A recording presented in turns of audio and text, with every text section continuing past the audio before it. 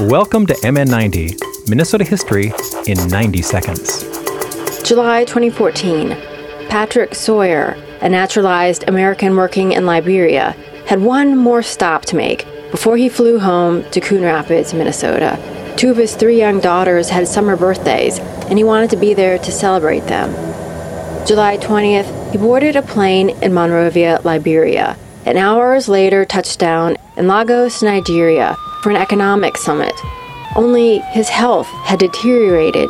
Sawyer had a temperature, was vomiting, and had diarrhea. He was rushed to a local hospital, where a doctor put him in quarantine. At that moment, West Africa was in the midst of the largest Ebola outbreak since the virus had been identified in 1976.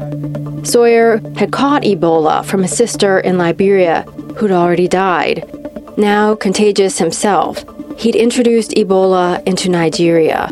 Public health officials acted quickly and were able to contain the spread to 21 cases and 9 deaths. Patrick Sawyer was the first American to die of Ebola after a trip to Liberia, and he passed away in a Nigerian hospital. MN90 is produced by Ampers, diverse radio for Minnesota's communities. Made possible by funding from the Minnesota Arts and Cultural Heritage Fund. Online at mn90.org.